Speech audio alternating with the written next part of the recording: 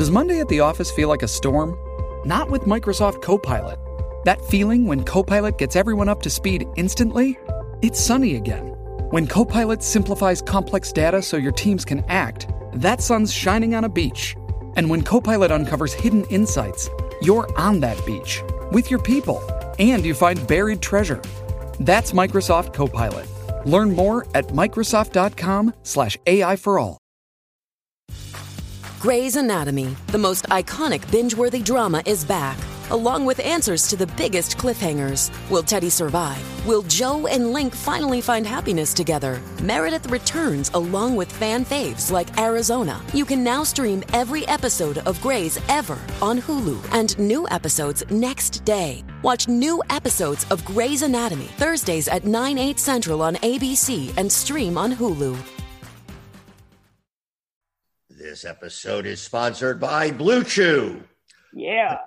You know, let's talk about something we could all use more of right now. Sex, great sex. Now, you should know that's not my copy. That's what they wrote. But I do agree with it in principle. I think we could all use great sex. And sometimes a fella needs a little help there. And what's better than Blue Chew? I mean, you can now increase your performance, get that extra confidence in bed. BlueChew.com. That's blue like the color blue. And Blue Chew brings you the first chewable with the same FDA-approved active ingredients as Viagra and Cialis. You can take them anytime, day or night, even on a full stomach. Danny, you've had a big meal. Yeah. It's totally cool. Well, because, you know, you go out to dinner with somebody and you're eating and maybe you're having like oysters or tacos. Or ravioli. Or raviolis. And so you're full. And now what am I going to do? I want to perform. Can I take it on a full stomach? I can. But Danny, do you ever worry that you're taking something that's not made in the USA? Constantly. But I'm here to tell you, USA all the way. It's prescribed online by licensed physicians, so you don't have to go to the doctor, wait in line, and it's even cheaper than a pharmacy. And they prepare and ship it right to you in a discreet package. I know that that's a big thing for you. You're tired of getting... No, all of my other weird ointments that come in and it's marked and it's like anal fissure cream and everybody sees it. This is discreet. It looks like you're getting a book. Oh, that's great. So you don't even have to leave the house. And right now we've got a special deal for our listeners. Visit BlueChew.com and get your first shipment free when you use our promo code, the special code Danny, D-A-N-N-Y. I'm so proud. My name is. I'm so jealous. Just pay $5 in shipping. Again, that's BLUE Chew.com, promo code Danny to try it free. Blue Chew is a better, cheaper choice, and we thank them for sponsoring the Doing It with Danny Zucker and Jenny Johnson podcast. And remember, when you support our sponsors, you help make this podcast possible. So please be sure to use promo code Danny at BlueChew.com. DOIN''ITWIT HDANNY and JENNY. Doing it with Danny and Jenny. Doing it with Danny and Jenny. Doing it with Danny and Jenny. It's a revolution in podcast. I mean, this has been a long revolution. At a certain point, it just becomes like we become mired in a war. It's like Afghanistan or the 100 Years' War. What do you think? We're storming the Capitol. It's a revolution. It's a revolution. They put mace in my eyes. Welcome to Doing It with Danny Zucker and the great Jenny Johnson. Hi. I mean, oh my God, to get both of us. Applause. Oh my God. It's Keep nuts. The tops on. We have a great show. Let's fucking get to it. You want to introduce our guest? I would love to introduce our guest because you've seen him. You don't know who our He's like, I don't know who the fuck this guy is. Literally, we've been talking for 15 minutes before this, and I forgot to say, oh, Danny, here, meet our guest. Well, first you got to introduce our guest, though. I will, because I love our next guest. He's a hilarious stand-up comic. You've seen him in The Heat. You've been on Mad TV. You were just Vince McMahon on Young Rock. Is this correct? Yeah. Getting the intro? Going to be, yeah. It's Adam Ray. Everybody. American Vandal, too, by the way. Let's keep American Vandal. We were talking about that. That was one of my favorite. Oh, yeah. That was. Thank you for mentioning that, Danny, because I did not want to forget that. I was so upset that I wasn't a writer on that show because everyone, I had more people texting going like, are you a part of this? Dicks on Cars, Jenny? This seems like you were in the poop, but you were, if I remember, you were in the poop, the poop season, right? I was in the second season, but it was all poop. All turd burglar, man. That was great too. I mean, I really love it. We had Jimmy Tatro on Modern Family for a little while, and I was like picking his brain about how that whole fucking thing worked. And, it was that. Appreciate the intro. If you're also one of my mom's Jewish friends from Temple Beth Am, you might want to throw in also the Cowardly Lion and the 6th grade production of The Wizard of Oz at Lake Forest Park Elementary, which to my mom is my greatest performance of all time. It was when I was what's that? You lit up the stage. I mean, I lit up the stage. I also I was we're just talking pre-show about guys, your producer's weight loss. I was a big kid. How big? Well, it was the first time in the history of the Wizard of Oz story that the Cowardly Lion got to Oz and asked for cake instead of courage. I had tits when I was 10. And it was so fucked up is that, when you first start stand up, you're trying to like pull from, what you are, what you know, personal stuff, right? Like I would just always hear like talk about you because right out of the gate, it'll help you find your point of view and your voice and all that. And I went to the Laugh Factory open mic. It's right when I graduated from college in LA in 2005, maybe 2 months after. And I was just kind of in and out. I was doing a lot of improv stuff too, and wasn't sure if I wanted to. I was 1 foot in, 1 foot out with stand up and improv, and but I was just trying to like do it all, and not yet committing fully to stand up like it requires. Like we know now that you got to give yourself over to it to make any sort of progress. So I was like, well, I'll do open mics every now and then. And the Laugh Factory open mic was like, you sign up at 2:30 on a Tuesday, and you're going up 8 months later on a Wednesday at 8 p.m. So Jamie just fucking. God bless you, but what the fuck? That system is just so jacked. Yeah. So I sign up and I go up and I do this joke about being the first fat kid. And like, first of all, I open with this joke where I'm like, this feels like a lot like my Little League games because my dad's not here. And that would get not that. It would get all groans and no laughter. And I was like, no, that's a good joke. They're wrong. Yeah, people just, feel maybe, I don't know, maybe I, and so then.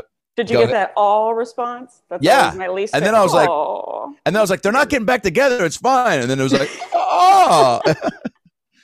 So then I go, first one of the fourth, I was a fat kid, didn't have all the disadvantages. I was the first one in 4th grade to get a set of tits. And then I charge my friend $5 to fill me up. I go, Kit Kats were cheap. I go, I'd help my dad get out of parking tickets, and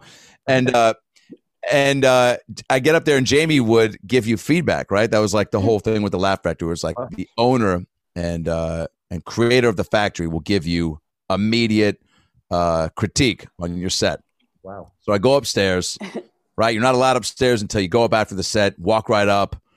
And he sits down, he goes, buddy, sit down, buddy. First of all, too much chest hair. I don't know what that is. Are you Persian, Russian, Jewish, don't Filipino? I don't know what you are, but you're here. It's whatever. You're up there swearing too much, buddy. You're up there, look at me, come fuck my tits, come titty fuck. I go, well, I never said that. And he goes, yeah, you're up there just being like, hey, look at my dad. He's gay and fuck my tits. You can let my dad, just doing classic Jamie where he butchers the whole conversation. And he just goes, your dad's like, come fuck my son's tits and give me a Kit Kat and I'll watch my son fuck. And you're like, I didn't say that. That was not the joke. You're mixing it up. How was that your takeaway? Like, what the fuck's wrong with you, man? And I'm not over-exaggerating at all, by the way. I fully can actually see this conversation. I know you can. Yes, because you're a factory staple. And so I'm like, all right, Jamie, I appreciate the opportunity. He's like, buddy, it's too much. You need to be clean. You need to come back in 20 years. And I'm like, what? No, he's like, come back in like 8 months, which is also a long time. And I'm like, he's like, clean it up. And I was like, and so dejected. And anyway, but I digress. That was though but it worked early out. On. And so anyway, being a big kid during the Wizard of Oz, a lot of fun. American Vandal, if that's what you guys were asking about. Yeah. Super fun show. Did you watch it or were you just a fan of the idea? No, I watched every episode. I watched it more than once too. Yeah, I loved it. I watched every episode. I was very much into it. I mean, Jenny and I are huge fans of. Jenny got me into The Staircase and into those sort of crime docu-series. Yeah. And so the way that they applied that to the high school with the same gravitas of like a murder was so fantastic. I just and they had like the string, like, here, let's put this person's picture and then string to the next person. And it was like they kept it and they never broke. It was like they kept it like it was the most serious thing that had happened of all time. Kids were great. I mean, it was so good.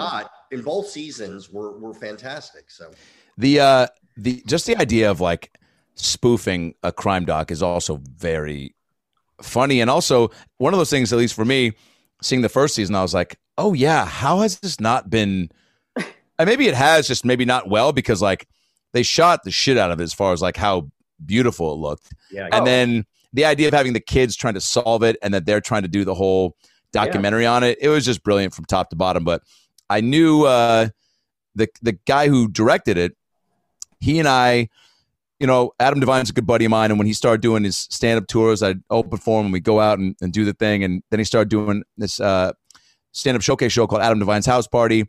And his second season was in New Orleans. And so I had done the first season. He had to twist Comedy Central's arm to get me on because they were just like, we don't get it. We don't get what that guy's about. He's wearing flannels. He's got weird fucking, I don't know. Again, Jenny, we joked about what that is behind me in my stepdad's office. I'm going to have to ask him. I don't know. I should have figured it out when I hotboxed this place sophomore year of college, which he doesn't know about, by the way. And if he listens to your show, sorry, George, but also don't have a hotboxable office. Yeah. That's on him. That's not on you. Maybe that's what's wrong with those people behind you. Maybe you hotboxed them and they just started melting. Yeah, those were children before I started hotboxing, and they just fucking melted. Yeah.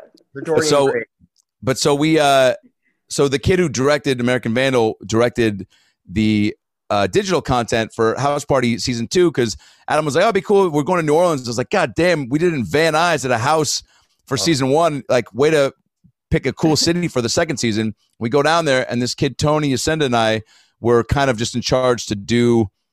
We're going to do all these interviews with the comics and all this behind the scenes stuff. And eventually Comedy Central was like, just make a fucking trailer for the show. And we're like, all right. So we came up with this idea, had to really be sparing with how much we used Adam and got him to, so funny, by the way, seeing Comedy Central pussyfooted around being like, we asked, he's not like, he's shooting, he's producing, he's writing the whole show. You're going to have to find a way to do it without him. And I was like, well, maybe I'll just go ask him because you guys, I guess, can't get it done. So I'm like, hey man, we came with this great idea. We're going to shoot this dope trailer. Like, can you give me like after one of the days? I'm going to do it in between lunch, like after one of the shoot days or nights, which after he's been going all day doing everything, I go, give me 30 minutes, dude. We'll go around Bourbon Street, get the shit with you. We'll get this, laid it out. He was like, yeah, dude, I got you. And they were like, what? Yeah. So, I mean, he was going to get back to us. But it's great that you got him. So we knock it out, whatever. Tony directed that whole thing, very guerrilla style. And then he's doing Vandal, and I'm like, yo, you gotta, and I see it for a season, I'm like you guys, obsessed. And I'm like, if you're doing another season, man, what do I gotta do? Who do I gotta suck? And he's like me, and I'm like, not doing it. Thanks for the offer. Yeah, you got a weird wiener. And so I'm in, Adam and I were doing shows in Japan, a USO run, and he's like, hey man, there's this part of a cop, but they want a guy like in his 50s or 60s, like an old, husky, grizzled. He's like, but if you want to lay that down, that's all I can think of that you maybe could change your mind or whatever. And so it did. And then he said another thing was like, now they want to see you just improvise a scene as a cop, which was just so fun. Like, yeah, there's not too many roles like that where you're like, I don't know, trying to be a serious but funny cop about certain, and I'm sure we all have cops who we've known of or dare officers from back in the day or whoever, where you're like, oh, that is who I'm using as my base for this person because of the way they talked or their stories or whatnot. But so then got it and then did it in Oregon and they just were, I mean, locked in, and the kids were so good. It's almost scary when you see kids that good at acting. You're like, oh man, like you definitely have done some fucked up shit because I'm buying everything you say until the camera stops, and then you're just a weird kid. You know what I'm saying? I know, but it's like I have on Modern Family, the kids were about the same age as my kids, and I was saying my kids are so fucking useless. Like, look how good, like, look at what these kids are capable of. It's like they really let me down. My own children. How many kids do you have? I have 3. They're older. So I have a twin 22-year-old. They're gonna be 23 in April, and I have a 19-year-old at your rival, UCLA. Yikes! I know. It's a strong rival too. Wait, are the twins girls or boys? They're girls, not identical. One's really pretty. Anyway, so funny having a comic dad. By the way, they're so pumped but so bummed at the same time. I hate it. Yeah, I'm sure they like. I have 2 parents and one's good. And... Yeah. The one who says mean things, those mean things bought our pool. That's basically how he feels. Hilarious. Wait, I have twin nieces and they're 11, and I just spent the weekend with them, and we did like a Facebook Live on Saturday, and they're still very cute. That's cute. Are they identical or fraternal? Identical, yeah. And they're, my brother-in-law Tim, or by his rapper alias Dirte. He's white. He's not Eminem. Google. Is he really a rapper? Oh yeah. Oh. When my sister told me, I was like, "What?" You can go find a dentist or something. And she's like, "No, I went to it." And she just was into those types of guys up in North Seattle. The tattooed up, like rough and tumble, drank some Sunny D that was spiked with ecstasy from my sister type vibe. And my brother-in-law works in the oil and gas industry. So also cool. Also cool. Yours is cool. Well, do I though? The first show I went to, he's rapping about my sister. I didn't know till my buddy's like, I think that's about her. Where he's like, and if you got and bow down to me and suck my dick, all the bitches in my life gotta suck their tits, because that's what you do when you suck that fucking cock. I'm paraphrasing. I don't remember any of the lyrics. But I take it back. I'm happy with my brother-in-law. You're so pumped on it. So I'm watching this, and then he's like, my buddy's like, I think that's about your sis. I'm like, I don't know. He's like, and I'm like, nah, it can't be, man. He's probably had a life before her. He's like, and it's all about Natalie, the bitch that I give to thee. And I'm like, oh. And then he's like, and then I'm like, maybe there's another Natalie. He's like, and her brother Adam's in the back. Say what up, man? Put your hands in the air. But he has, he's filled the role. But pre him, my nieces, it was just my sis. So I'd come up a lot to try to be a dude influence as much as possible. Any tips on this stage, and obviously probably social media, right? Like, so they're all about, we did a Facebook Live, and then all they want to do is do a practice podcast for the next 2 hours. That started a lot of fights, went to the TV, video games. Then we played Heads Up. Then we just chatted, which was crazy. What's that? Yeah, what's that? Couldn't hold them for that long until I was just like, we're not doing this and that. Activities they love. We go to the pool, Imagination Station. I mean, it's just like, awesome. That's the best. What, did they have phones? Or are they like, oh yeah, they got it, but my sister just, set down this like point system with chores and earning hours for electronics. Should have done that from the get-go.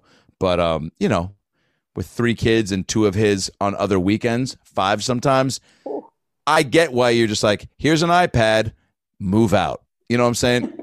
But for you, Dan, like what, I don't know, man. How do you do it? Any tips from here on out? No, I mean, honestly, I got lucky with my girl, with my kids were just really, I got lucky. I think they were pretty low impact. They were all pretty good kids. I think the way to rebel against an asshole parent is to be good. And so I think that's what they did. And I have, I think it also helps, like if you're not a person who's easy, like we were pretty lenient in terms of like, I make sure they all had a good sense of humor. That's like the main thing. Because I love that. You get to that point at about 12 or 13 and everything embarrasses you. No matter, like, just the idea of even having a parent is embarrassing. It's like, no, they're going to find out I have a dad. Yeah. But so the way I would deal with that is anytime we were in a public place, I would start to sing happy birthday, like very loudly, even when it wasn't their birthday. And like, so they knew like that was what I was like, ha, I just do that one line, ha. And so they got kind of used to, I got them accustomed to being embarrassed, and they are now very cool. That's amazing. So you raised them to like make you happy. I raised them to be my audience. That's smart though. I mean, I'm sure you probably for the shows too, right? Like you're plucking from their mind, like what's. Oh my God! What are you into?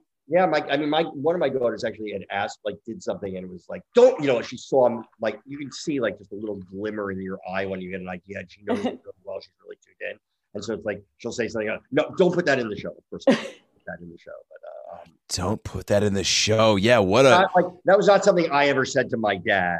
So, like, don't put that in the show. Don't go down to the office and tell that to the secretary. Don't put this in your Emmy award-winning show, Dad. It's so embarrassing. Yeah, that I know that is such a weird. Did you guys ever have the? Do they deal with though? Like, remember when kids used to threaten you with like, my dad's a cop, he'll beat you up, or like, my dad's a fucking, I don't know, was on American. Now it's probably like, my dad was on American Ninja Warrior. Like, he's got a 6-pack and he'll fuck your mom and break up their marriage. And you're like, Jesus, that's specific, Caleb. Mine were very much like, my dad will do clever wordplay as he's calling the authorities. My dad will punch it up a script and fucking push you out of a job. My dad will say something super clever, barely audibly. So no one gets mad. He'll be real passive aggressive, pay you a compliment, and then kind of take it back.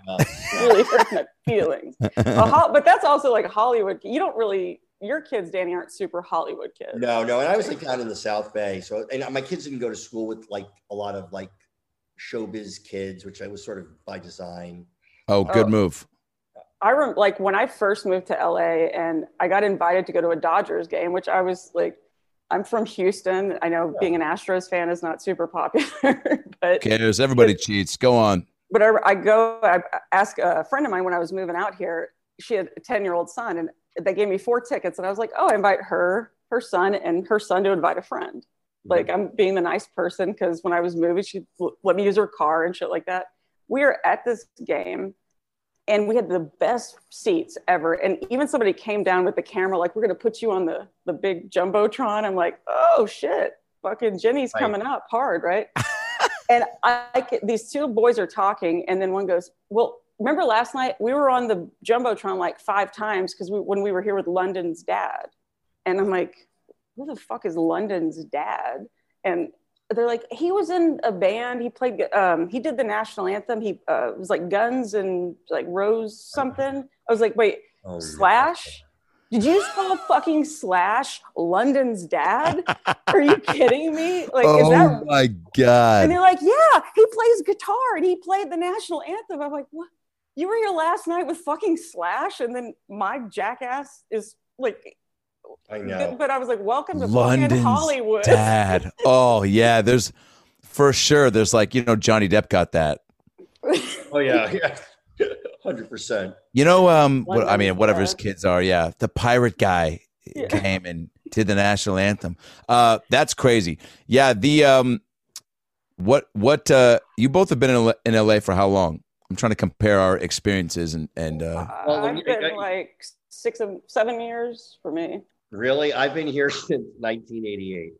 So, so I was 10. I'm older than all of you, but I graduated. Fucking so old. I just turned 57. I graduated in 86 and lived in New York for a year and then drove across country and the rest is history. But yeah. I love that. I have probably, I don't know, 10 friends that I have heard their cross-country move stories. That to me is way more gangster than, look, anybody who moves to LA to try to do what we're doing is pretty crazy and is still doing it and is like started to kind of notch up the belt, awesome. Because as we all know, once you get in it, I think you don't really, I don't know, you develop thicker skin and you start to just become so gung-ho, right, that you're not really thinking about like plan B or not going full on into it. But like, I don't know, when I am around people, especially up back home, that for any little thing that they think is, worthy of making a deal of, which by the way wasn't for so long, which is so fucked up that now you get the support when even the first 5 years of just truly grinding with open mics and trying to make dumb YouTube videos and taking classes, and they're like, "You still doing it?" And I'm like, "Yeah." And they're like, "Oh, because I haven't seen you on a billboard or any Bruce Willis movies."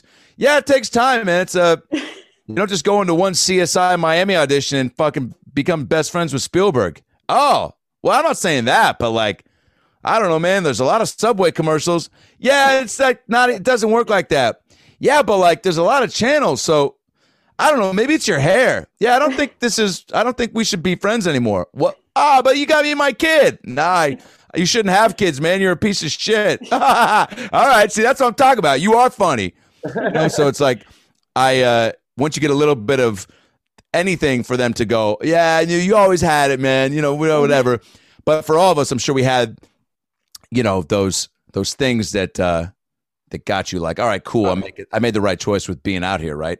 Yeah, but it's really, it's scary, man. I had no plan B. I came out young. I've never wanted to do anything other than comedy. So it was really? Yeah. So like I came out here.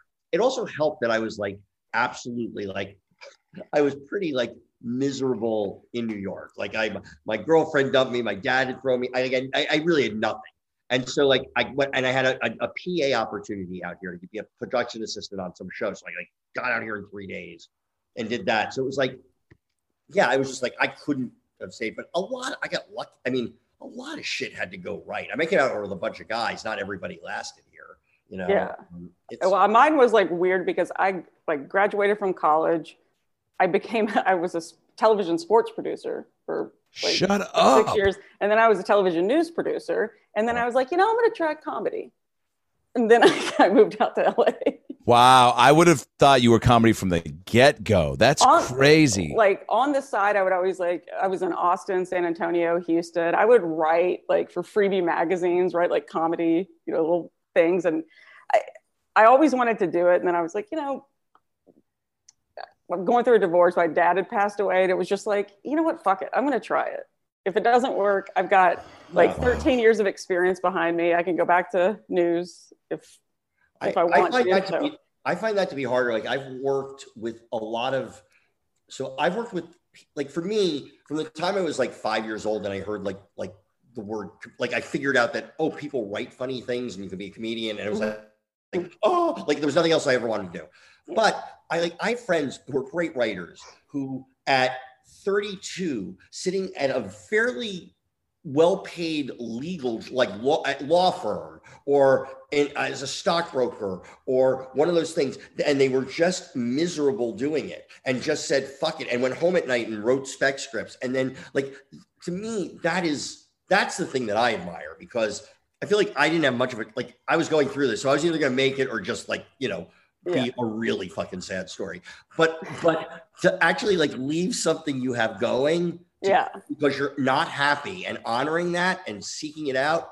Well, mine was like a little slightly different because when Twitter had come about, and that was what helped me. Like all of a sudden, really?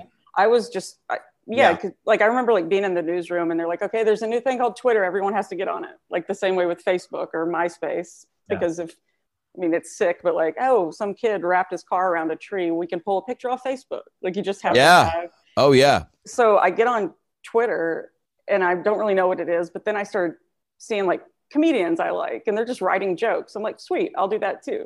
So I just started writing jokes, and all of a sudden it was like, I have 10 followers, 100. Shit, like 1,000. And then all of a sudden people were like, hey, this agent wants to meet you. And I signed with like WME. I was still like a news producer. Wait a second. What were some of the first tweets you did that got a little bit of some traction? Like something topical, probably, right? You know what the difference between New York and LA is? No, Yeah. It's just so much. Like, it was actually like kind of mocking. There was one that I remember, like I was mocking Facebook, and it was like, sorry, horse turned soccer mom. Like, I'm not praying for your kid that has the sniffles or wet farts. Yeah. It was something like that. Yeah. And it was something that I remember thinking I thought was funny, but no one else would probably get it. Because up to that point, I was really writing jokes that I thought I was like writing for other people. I wasn't writing what I thought was funny. And the moment I wrote something that I thought was funny, all of a sudden it got like noticed. And I'm like, oh my God, all these people. I remember Patton Oswalt like retweeting a bunch of shit. Yeah. And I'm like, holy shit, I've got like, how did I have 10,000 followers and 15, all of a sudden it was 100. It was crazy so I was able to like get something started by that. It wasn't like I just moved out with no plan or, whatever. I was writing a pilot, like I'd sold a pitch to ABC, and I had no idea what I was doing, but like, all right. It's a great lesson. My story is weird. I like kind of stuck into the back door. Every story is weird though. Like there's no, I mean, if you were to, I would love to see on a piece of paper the stories that every person who has heard of Hollywood has heard about. And you don't even remember where you heard it, whether it was from a friend's dad who did one improv class but feels like he did Hollywood, and he's just like, Hollywood, the Ashton Kutcher was in his boxes at a coffee bean and some gay guy found him. And you're like, all right, dude, not at all what happened. But there are a handful of those actual stories. I don't know where they are or how much truth is to them, where somebody did, got discovered pretty quick, and discovered meaning like, again, like seeing some agent, right? Or, high profile show, running it, and you see someone and you go, hey, you got a cool look, and they rolled the dice and was like, you want to audition for this? And they got it and went on to be a cool person and a great actor. Right. How many truly are those, right? Like very few, but like, but it does happen. So just because it does happen, just like the lottery, people are like, and that's what is kind of amazing and shitty and depressing and exciting about LA and our business, is that like, there's always that like, but hey man, like Dumb and Dumber Jim Carrey, you're telling me there's a chance, it's why it is awesome. Yeah. The safer bet I always tell people is like, try becoming excellent. Like try totally actually good at the thing. Control what you can control, right? It's still a long shot, but at least like if you get, because the other story, like you were asking who goes on to have that, they get discovered and go do it and then like are great and like thrive. So those are very rare. But what's still rare, but slightly more common than that, is that person does get that great and is not ready for it and has nothing else to follow it. And that was their high point, and you're out. And that happened quite a bit. I mean, we saw that, like, there was a year where it was like a very disturbing year because I had a couple pilots going that did not make it because they were giving it to, they wanted to take a shot on some Vine stars. And so like every network was trying to do like, oh, this guy was on Vine. It's like, and I can't remember their names. I don't know why. Oh, I know why, because they never made it on the air. But and that's not to say somebody who came out of that world couldn't go on and be funny, but ready for your fucking shot. Like I've been writing jokes forever. So when I got my shot randomly, I was at least, it wasn't like the idea of writing a joke wasn't new to me. I hadn't just like said one funny thing and then got the gig. It was like, I wasn't like, I'm not saying I was an expert joke writer at that point, like I am now, the best in the world. But back then, let's talk about it. But I recently watched Patrice O'Neill, the documentary they just had about Patrice. It was great. And there was this particular part in it where he's talking about how he pissed so many people off in Hollywood. He just didn't want to, play the game, right? He did not want compromise. He wanted to do what he wanted to do. And he tells this story of he's like, you go on a roller coaster and they're ticking, you're going up and everyone's cheering, it's great and everything. And then you go down, you're done. And then there's this long line and you're like, I got to get back in line to get back. on this roller coaster. And that ride wasn't even that fucking good. You know, all my money flew out of my pockets when it went down. That's so funny. It was the funniest, like, actually perfect, you know, representation of what incredible. It's like. Yeah, oh yeah. You have your moment and then you go down and you're like, okay, I want it again. I think. Was that great? Well, I'll stand in this fucking line again with all these idiots.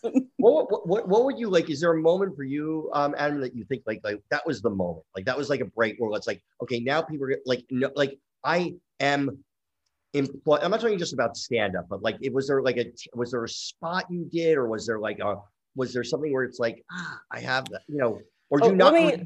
Let me tag onto that too. I think I know what you're saying. Like, was there also something that you thought was going to be your big break and it wasn't, and then something that turned, you know, randomly? Oh yeah. I mean, I'll just start at being in USC, moved into my fraternity sophomore year. Max Winkler, now director, Henry Winkler's son, great kid, smart kid, funny kid. And he had a show with Jonah Hill at the time for MTV, like a pilot, because they're best buds, where it was like something Jonah's House, and it was going to be like a talk show. And I was the funny guy in the frat and the only kid in the theater school. I used to get wigs and do, like, during pledge week for the other kids, I was like not into the fucking with guys, but I was like, I'll do it in a funny way. I'll treat it as an acting exercise. Such an actor piece of shit, right? What frat? Just so I know. AE Pi, the Jew frat. I know the AE Pi. Oh, man. AE High, as we were called. We made bongs out of shofars, baby. AE High. Shabbat shalom. All right. Oh, 5-foot bongs. I mean, it was great. The chosen. Yeah. And so Max is like, we're gonna have a comedian, a comedic correspondent. Oh shit, Danny, you all right? No, keep going. I can still hear you. I'm just gonna adjust my light. Keep going. Hilarious. By the way, So Hollywood does not even want to be on cam to adjust the light, but also it was also falling down. It's like my power was going down. Did you? Just get it. You just bought the ring light too, didn't you? I did. I just bought it, but it like soaked up my power, and I know my thing so charged. Hold on 1 second. This would be a great scene in a show or movie where like 3 people are on. This immediately makes me think of Brad Williams meeting his wife on the threesome app, because it's like, oh, that's so funny. Imagine in a show or a movie where 3 people are on a Zoom and one person has, whether it's a light fiasco or a stroke, something to take them out of the equation, and there's 2 left, but we can't. Let's like say we couldn't hear you right now, Danny. Yes, God forbid. Jenny and I are pros and homies, so we'd pick it up and keep going. But what if it was like a thing where it was like maybe a pandemic Zoom dating, speed dating thing, and so all of a sudden it's like, and we were both counting on that third person to carry the weight of the convo, and then you're stuck, right? That's actually. We should write this short film. This is good. I mean, I didn't want to get. Yeah, all right. If you like blacked out, you kept you meant to mute yourself, and then we could hear like a full fight going with like. That's what I'm saying. At some point, you and I get to know each other, and then Danny's shit comes back on, and we're like, should we do something? And maybe if we can, we go over there, and then it's a whole either continuation of the film where it's like still during COVID, so like. Wear the mask, break into his place, figure out what's going on. He's been tied up. It turns out to be some like whole sex thing and not a burglar. So we're like, if Danny comes back and his nose is bleeding, I'm getting it. Hold on. No, I think it's really. He's crying and his nose is bleeding. Nosebleed is always funny. I should have come back without a shirt on. I mean, I know this is very anticlimactic. If I'm being honest. Sorry. Okay. I cut off this story, so okay. For good reason, man. Your light went out at the right time. It was the universe telling us abort story, but I don't even remember what the fuck I was talking. Something about Oh, you were talking about Brad Williams and his wife. No, before that. Well, that's that's. Like, you're asking you. Oh, I got it. No, you're big. Funny guy in the fraternity. You think this thing is going to happen? Right. Max has a show, Jonah's House. He goes, I want you to be the comedic correspondent that we blindfold, put into an airplane, drop him off anywhere, and you just have to do man on the street shit, whatever. I'm like, oh, yeah. I did a bunch of that shit in high school, and the first year at SC was like going out with a buddy who had a camera to do shit like that around the campus. And I just was like, wasn't ready for it, quote unquote, but was like excited and confident enough to go like, all right, I could do that, right? And you have to, it's just all that delusion that you need for any of this, right? Of course. And Max, and it just truly, in my head, I was like, wow, this is going to be my story. This is how it starts. Yeah. Fucking A-Pie, the Jew frat. Here we go. Meet the Fonz's son, Jonah Hill, like, you know, soon to be star. Hadn't done shit yet, by the way. Wasn't Jonah Hill at all. Yeah. And he's just my buddy Jonah. We all kicked it, did a couple hangs. It was like awesome. And then just, that just didn't happen. I guess the pilot either, I think they didn't get it and I didn't understand at this point yet that what Max was telling me was just kind of like, this is the idea, but it was painted a little bit like, we're going to do this. And then I think I created in my head, well, you're the Fonz's son. Of course, this is going to actually happen. They can't say no to the Fonz's son. No, you can't. Right. Fonz is going to come in there. He's going to hit a jukebox and you're on the air. By the way, I'm sorry. Do you not know who I am? I know the Fonz's son. Wait, now does he bring his own jukebox, Danny, or is there one set in there as a prop and he hits it before he leaves? I think he has a jukebox. I think he's contractually obligated to have a jukebox. And then on the way out, he thinks, I should check my hair. I should comb it. Looks at it. It's fine. Yeah. And then he doesn't do it. Henry Winkler. So just to piggyback on that, didn't realize how this tied together. First TV job I got was 2007. It was a guest star on According to Jim. And in my head, 2007, and they made it the season premiere. So I'm going up at the Improv. I'm going to the host. They're going, hey, any credits? I go, yeah, guest star According to Jim. And they go, cool. I go, yeah, season premiere. You're welcome. Yeah. Jim, the other Belushi, still crushing it.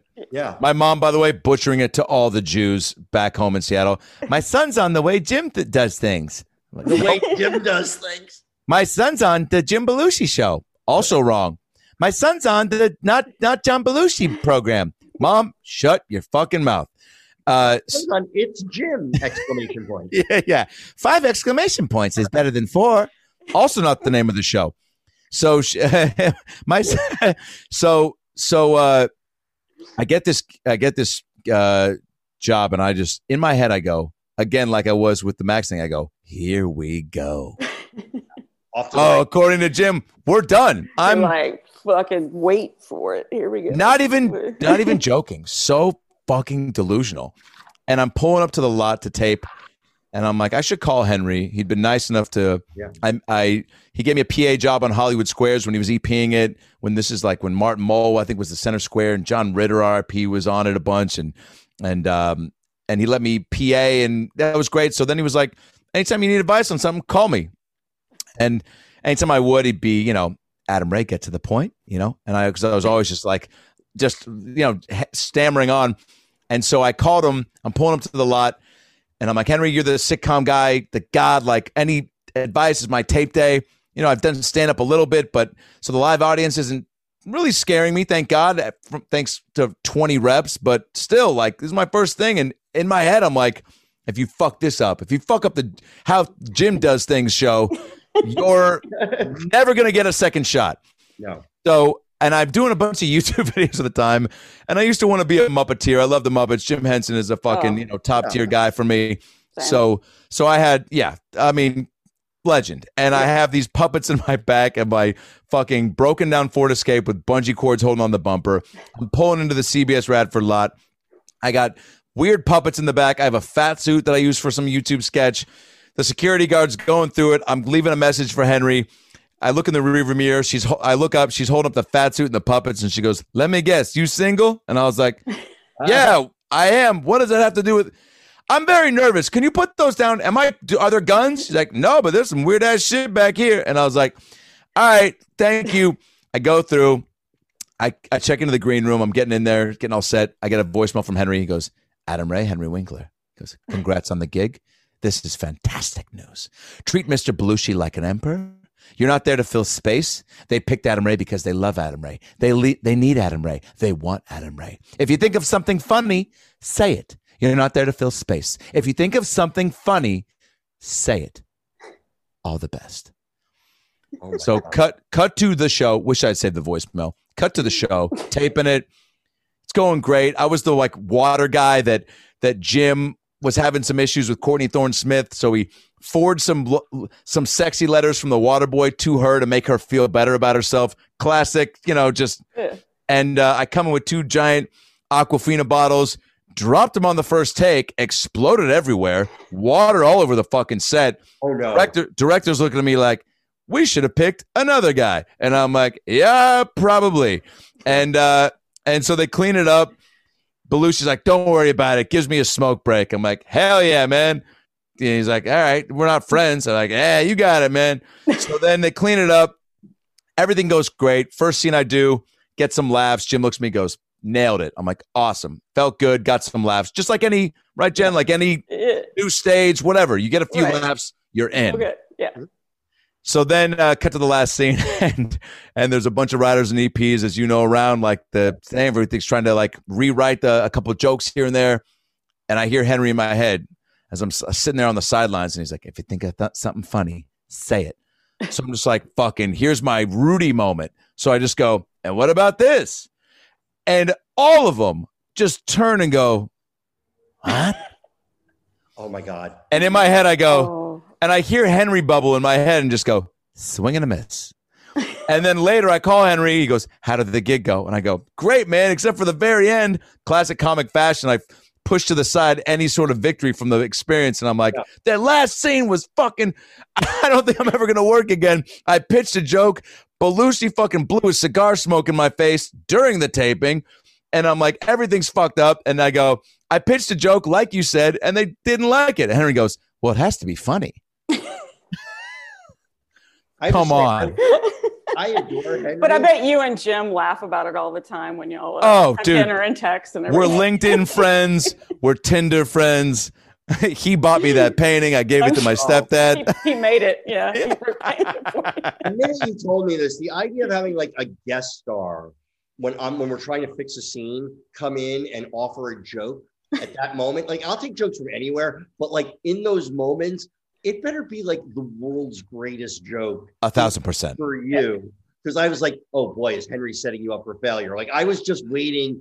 Like, this was the bomb under the table that the audience knows about, but the actors don't. When you dropped that voicemail, I've been like, oh, how is this going to blow up?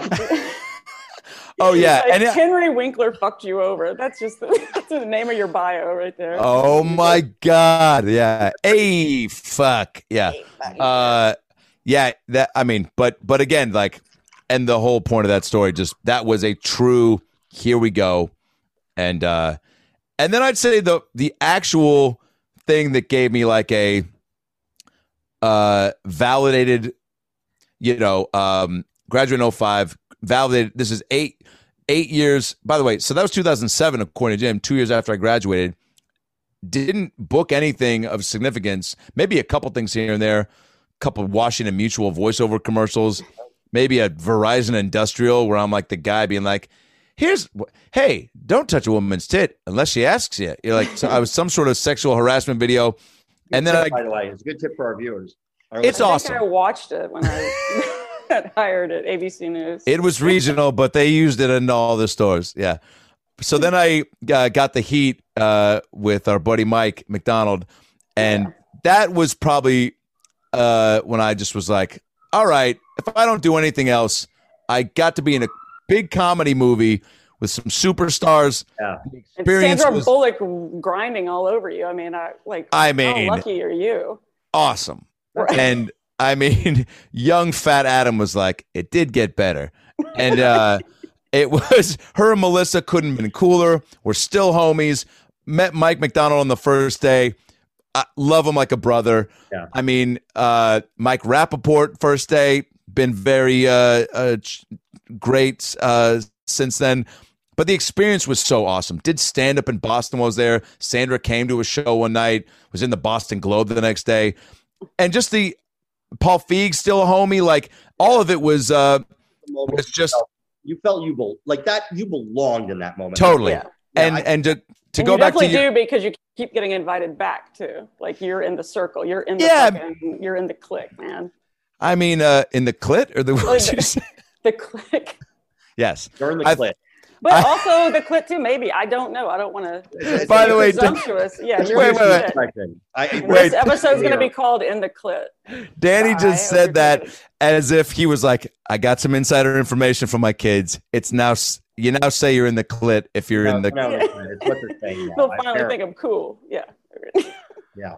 But so the whole thing was so dope that I was like, man, if I don't do anything else, I'm truly going to chalk this up and live it up. And Mike and I went to like a Red Sox game, and then we'd go get, dinner and drunk if we had a couple off days.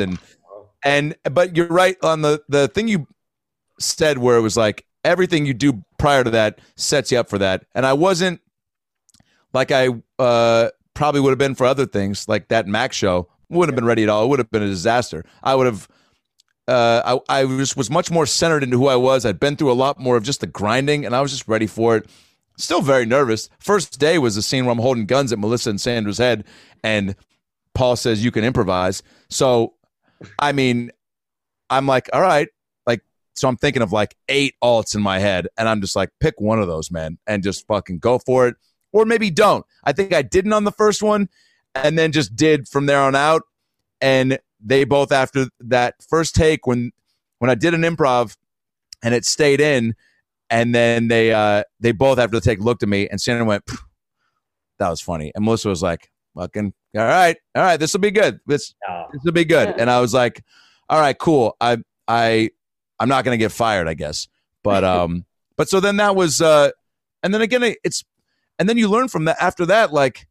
And Bobby Lee, who took me on the road for a little bit, would tell me very candidly, like, you're not going to fucking blow up from this. He's like, you're going to come back to the Comedy Store. You're going to get right back to your 12:45 spots. And it's right back to it, man. He's like, go have a fun time, live it up, get better from it, all the stuff that you should do. But it's not like, and that was nice, a little abrasive, but also like, good advice. A reality shot for sure. Totally. And I'm glad he actually said it, because I did, you can't help but just, Sandra's like, I want to come to your comedy show tonight, because I was trying to be active out there in Boston, and I had a few friends that I was like, oh, cool, I bet I can use this movie thing to get some spots and like go up.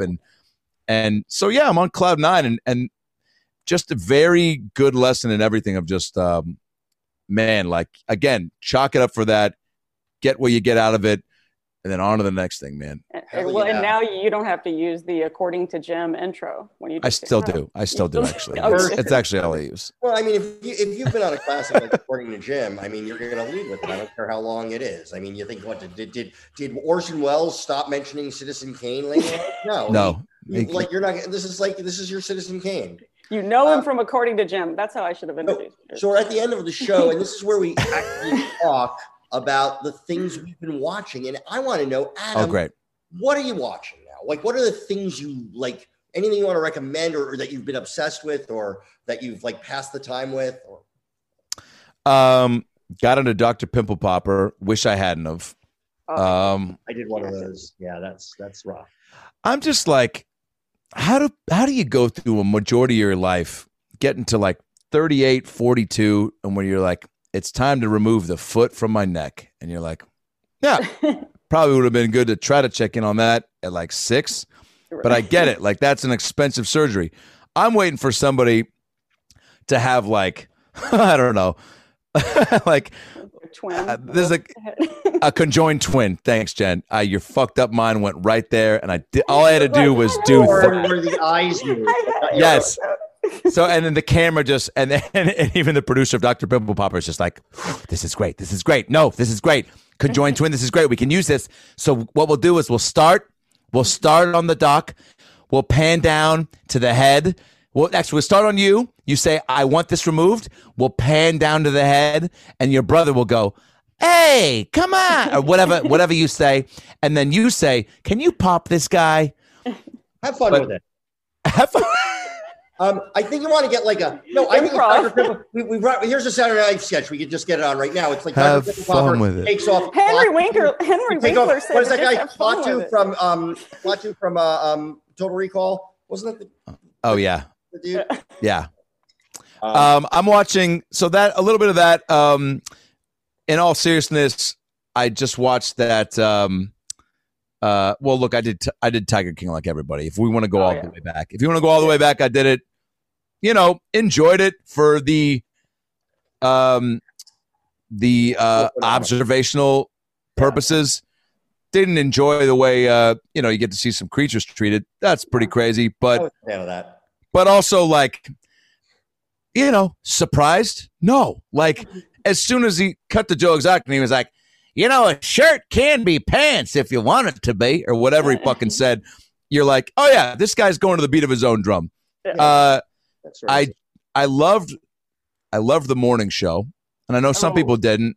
I don't know, man. You love it from the probably even more so from the news world, right? Right. Oh, I watched it with different eyes, and I totally, always, you know, but I thought it was great. I thought it was really good. Me too. My fiance and I just watched what's the Katherine Heigl Firefly something. Firefly Lane. Yep. Sarah Chalk and Katherine Heigl. That's pretty good. Acting was good. I'm not a big, I'm a big sports guy, so there's a lot of that going on. But my Seattle Supersonics were taken away from Seattle, moved to Oklahoma in 2009. So my basketball fandom, which is my favorite sport, has been taken down a peg. But sports still do it for me. I watched with my mom the other night some American Idol auditions, which was fun. Still love me some good Idol auditions.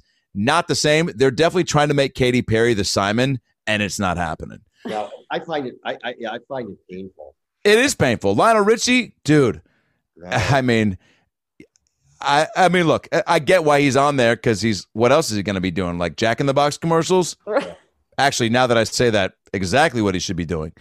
And then I love Curb. I go back and that's my go-to fall asleep show. The M Family is a fucking legendary program, so definitely watch that. I've got, in all seriousness, Office, Modern Family, Curb, Weeds, Family Guy are like I'm tired of scrolling. Yeah. What was the second one there? I just want to it was Weeds. Maybe. What, Modern Family? Family Guy. You know what you did. Jenny, how about you? Okay, the Patrice O'Neal doc. I definitely want to watch that. Yeah, came on Friday. That was really good. And really, like, I very honest too. Like, they didn't try to, flower everything up in death as so many people do. Like, it was a very honest documentary. And then I watched that fucking Woody Allen one last night. Yeah. Have y'all seen that? The HBO, the Allen versus Pharaoh. No, I or whatever. It's a 4-part series that's on HBO. The first part was on last night. Highly recommended. It's super creepy, but very good. I tried Bridgerton. Yeah. Can I be honest? No thanks. No, I was like, does it get better? Is that what what they say to the kids? The boy? I just no, it's horrible. What is the consensus on time period shows? I mean, period piece. I'm not a period. Anytime somebody goes, it's a period piece. I just can't. Like, I don't know. I don't like. I even tried the not Abbey Road, Abbey. Downton Abbey. Downton Abbey. Not bad. But then at the end of the day, even actually, Handmaid's Tale, we got into, and that was fucked up and awful, but addicting. Yeah. But that was still very like timely and that's I think why it was so right. But even there's an Army Hammer pre-cannibalism movie that I watched that was like just two people drinking tea and the way they're talking. I'm just like it's not that I guess it is you can't relate, but also I don't fucking care about that time. Like it just seemed so boring. To me, it all depends on the thing. Like it depends. Yeah. It's actually contingent on like the like I don't like a lot of period, but there was like that movie that I really liked, The Favorite. That was like funny because it was contemporary. It like had a contemporary theme. So I don't know. I'm very cultured. I mean, that's the thing. Well, like I liked. I remember when you told me first, Danny, to watch Queen's Gambit, and you actually said it was kind of a period piece, and I'm like, but it wasn't like really. It wasn't. It was of a time in the '60s, and so. Yeah, that's not a period. Now, it was really good. I loved it. I fucking plowed through that one. So now, if you're gonna pitch Queen's Gambit, is it? What I've heard is it's chess is the backdrop, Yeah. Right, which every part of me would go, no, I don't want to watch a fucking series. Hot chick takes drugs, plays chess well. That's what I would say. Yeah. Whoa. Yeah. But it's performance enhancing chess drugs. Okay, before I go, I'll just tell you something I was watching. Yeah. Please.